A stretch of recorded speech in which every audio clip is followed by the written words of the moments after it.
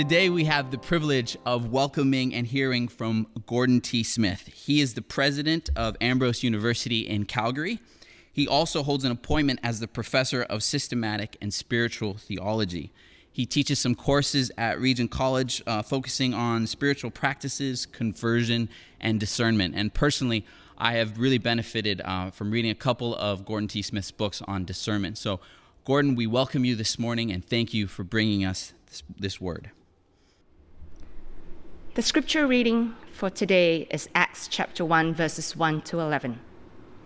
In my former book, Theophilus, I wrote about all that Jesus began to do and to teach until the day he was taken up to heaven, after giving instructions through the Holy Spirit to the apostles he had chosen. After his suffering, he presented himself to them and gave them many convincing proofs that he was alive. He appeared to them over a period of 40 days and spoke about the kingdom of God. On one occasion, while he was eating with them, he gave them this command: "Do not leave Jerusalem, but wait for the gift my Father promised, which you have heard me speak about. For John baptized with water, but in a few days you will be baptized with the Holy Spirit." Then they gathered around him and asked him, "Lord, are you at this time going to restore the kingdom to Israel?"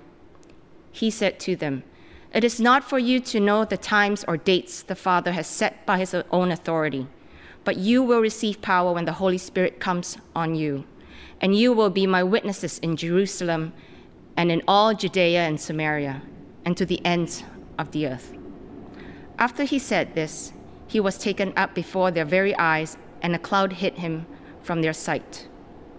They were looking intently up into the sky as he was going, when suddenly 2 men dressed in white stood beside them.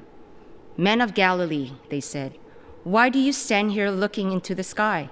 The same Jesus who had been taken from you to heaven will come back in the same way you have seen him go into heaven." This is the word of the Lord. Thanks be to God. Greetings, sisters and brothers of First Baptist Church, Vancouver. I'm honored to have the opportunity, welcoming the invitation, to bring the ministry of the word on this special day, Pentecost Sunday 2021. Let us pray. God of all grace, grant us, I pray, this grace, that by your Spirit and through the ministry of your word, you would illumine our minds, rekindle our hearts, and strengthen our wills. Grant us this grace, we pray, for we ask it in the name of the risen and ascended Lord, Jesus the Christ. Amen. I have been privileged a couple of times, actually, to bring the ministry of the word on Ascension Sunday at First Baptist Church, Vancouver. And when Pastor Anthony Brown and I were discussing potential dates for this year, he knew that I would be in the area and wondered if I might bring the ministry of the word again. I wondered if perchance I might have the privilege of doing yet a third Ascension Sunday sermon. And I thought, hey, that'd be kind of cool. That's kind of like what I do. I bring an Ascension Sunday sermon for the folks at First Baptist Vancouver. But he asked me to bring the word for today, for Pentecost Sunday. And of course, I'm very pleased, I'm honored that on this, what is one of the great days in the church calendar, I would be able to open the word of God with you, and I trust be a source of encouragement and guidance for you. We need to make the move, of course. We cannot remain, I think, ironic here. We cannot remain on Ascension Day and Ascension Sunday. We need to make the move to Pentecost Sunday and the outpouring of the gift of the Spirit that is given to us by the Father in the name of the ascended Lord Jesus the Christ. The grand conclusion of the Gospel of Luke is indeed the Ascension.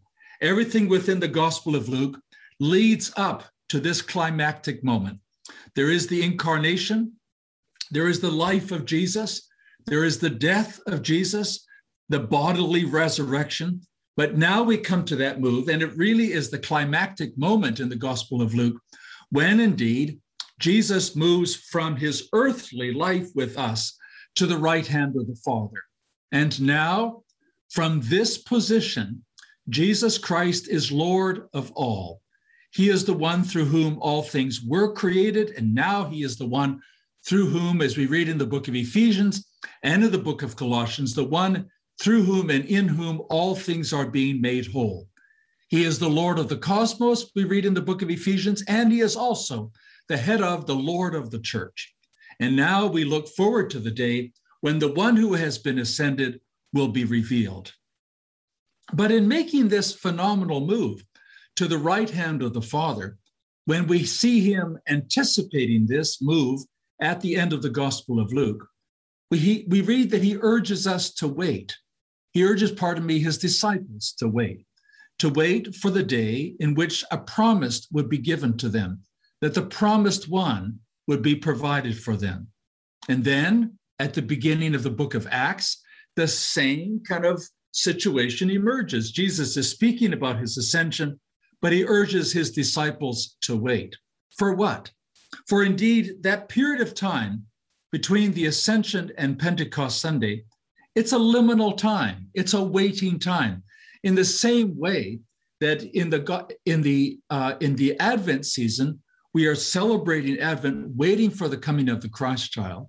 In a similar fashion, you might say, between Good Friday and Easter Sunday, we know it's coming, but we learn to wait for the celebration of the triumph of Christ over the tomb.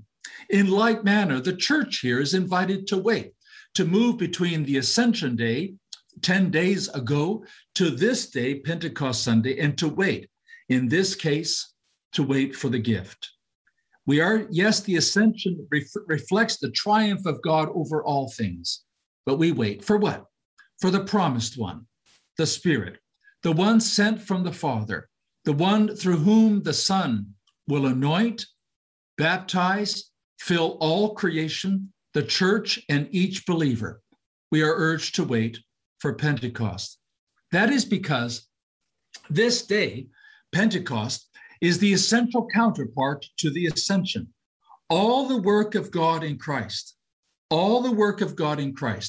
from incarnation to cross, to resurrection, to ascension, all of it presumes and is made present to us on the day of Pentecost through the gift of the Holy Spirit. It is by the Spirit that the purposes of the Father in Christ are fulfilled in the church, in the world, and in each individual Christian's life. And so we need to make this move from the Ascension to Pentecost, from the Christ of the cross in the Ascension to indeed this day where we receive this gift, the gift of the Holy Spirit. That is, we need to recognize that the full meaning and experience of the Ascension is made present to us through Pentecost. The problem, it seems to me, is that some Christians, it seems, never get to Pentecost. The Spirit is either a strange or a distant person or experience. Sometimes it seems Christians even have a certain ambivalence. They do not want to go there. And that, it seems to me, is deeply unfortunate. For indeed, the clear biblical witness is that if you want to live in union with Christ, if you want to know the grace of God in Christ, in life, work, and witness, it is in the fullness of the Spirit that we are called, as we read in the book of Galatians, to live by the Spirit, to walk in the Spirit, to be guided by the Spirit, to bear the fruit of the Spirit. And indeed, as the Apostle Paul puts it in the book of Ephesians, chapter 6, we are to pray in the Spirit at all times and on all occasions. That is, living by the Spirit, walking in the Spirit, guided by the Spirit, bearing the fruit of the Spirit is taken as a given. And yet there are others, it seems, who without doubt get to Pentecost Sunday. Without doubt, they speak about having received the gift of the Spirit. But for them, it seems, the Ascension and Christ, frankly, seems to have been left in the rearview mirror. They've moved on. And now they are pneumo-centered or spirit-centered Christians. And the Ascension and Christ are seemingly almost secondary. The Spirit and Pentecost have become everything. And thus we have what you might speak of as Jesus Christians who never seem to get to Pentecost, and Spirit Christians who have left the Ascension as in the rearview mirror, as I put it. However, This is not the expectation of Christ or the witness of our ancient faith that affirms that God is Father, Son, and Spirit. And not only is our confession, our conviction, and our theology deeply Trinitarian, so also is our experience. First of all, that means, of course, that we have to get to Pentecost, and that in so doing, we learn what it means to live by the Spirit, walk in the Spirit, bear the fruit of the Spirit. But in so doing, we do not leave the ascension behind or the ascended Christ. Not for a moment. Rather, precisely through the gift of the Holy Spirit, through the gift of Pentecost, we come to a full appreciation of Christ. We are drawn into union with Christ, and we know what it means to live the Christian life, all of it, of course, in the Spirit. Well, of course, first and fundamentally, what then does it mean for us to live in light of Pentecost, to lift up our hearts and receive the gift that is given to us on this day, Pentecost Sunday? Well, first and fundamentally, we grow in our capacity to know Jesus, love Jesus, and serve Jesus. All that we long for in Christ is increasingly fulfilled in us by the Spirit. And so we pray, come, Holy Spirit, come, that we might love Jesus more deeply, know him more intimately, and serve him more generously.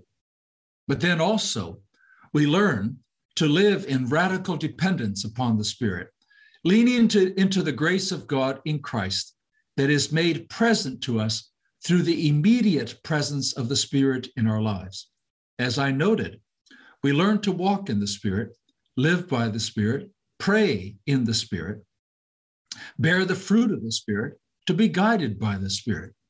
I use the word immediate intentionally. It suggests a consciousness of the Spirit's activity in our hearts, our minds, in our relationships. And it is to this end that we pray, come, Holy Spirit, come. There's also something that we see so vividly in the life of Jesus and in the life of the early church. When you read the Gospel of Luke, you are deeply conscious of the fact that indeed Jesus came, he was anointed the Messiah by the Spirit. He lived with a deep awareness of the Spirit's guidance and direction in his life, work, and ministry. Indeed, we read also further that he lived in a joy that was given to him through the grace of the Holy Spirit. And in like manner, we see this in the life of the early church, that they were empowered by the Spirit, they were guided by the Spirit, that both individually and collectively, the life of the church was marked by the presence of the Spirit. And thus, in a confusing and bewildering world, we so long for the inner witness of the Spirit who would guide us, encourage us, and direct us. And to this end, we pray, come, Holy Spirit, come. And then also, we need to speak of the ways in which the presence of the Holy Spirit in our lives, the gift of Pentecost, is evident in that is evident in how, while fear, anxiety, and worry so mark our society, our world, our culture, when we receive this gift, fear, anxiety, and worry are dissipated, and we are given the grace to live with an uncanny serenity, an uncanny peace in a confusing and difficult world. We know the abiding and resilient joy of God and the peace that transcends all understanding, a peace that makes sense only because we know, and we are guided into an existential appreciation that Christ sits, the ascended one sits on the throne of the universe. We have this joy, we live in this peace, not as a human accomplishment, but as a gift of the Spirit that is given to us as a Christian community. And so we pray, come, Holy Spirit, come. And it all comes down to and back to this, that in the Spirit, we declare that Jesus Christ is Lord. Jesus Christ is the ascended one.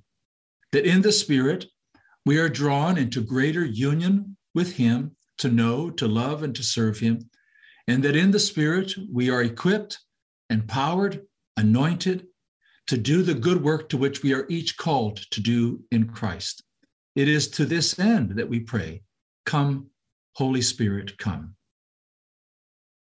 On this day, Pentecost Sunday, we have an opportunity to do two things.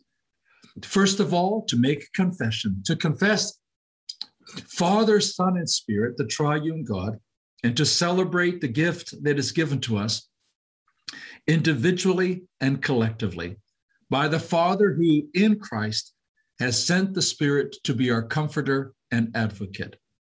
And then second, to ask that indeed we would grow in our capacity to be attentive, to not only celebrate the gift, but then affirm again and again that we have this gift, and therefore we need to lean into the grace that is given to us in Christ to be not so much Jesus Christians or Spirit Christians, but women and men who worship God as Father, Son, and Spirit, and then in our daily lives, learn to walk in the Spirit to the greater glory of Christ. To this end, we say, "Come, Holy Spirit, come." Amen. You've been listening to the First Baptist Church Sermon Podcast. For more sermons and information about our church's services and programs, please visit firstbc.org.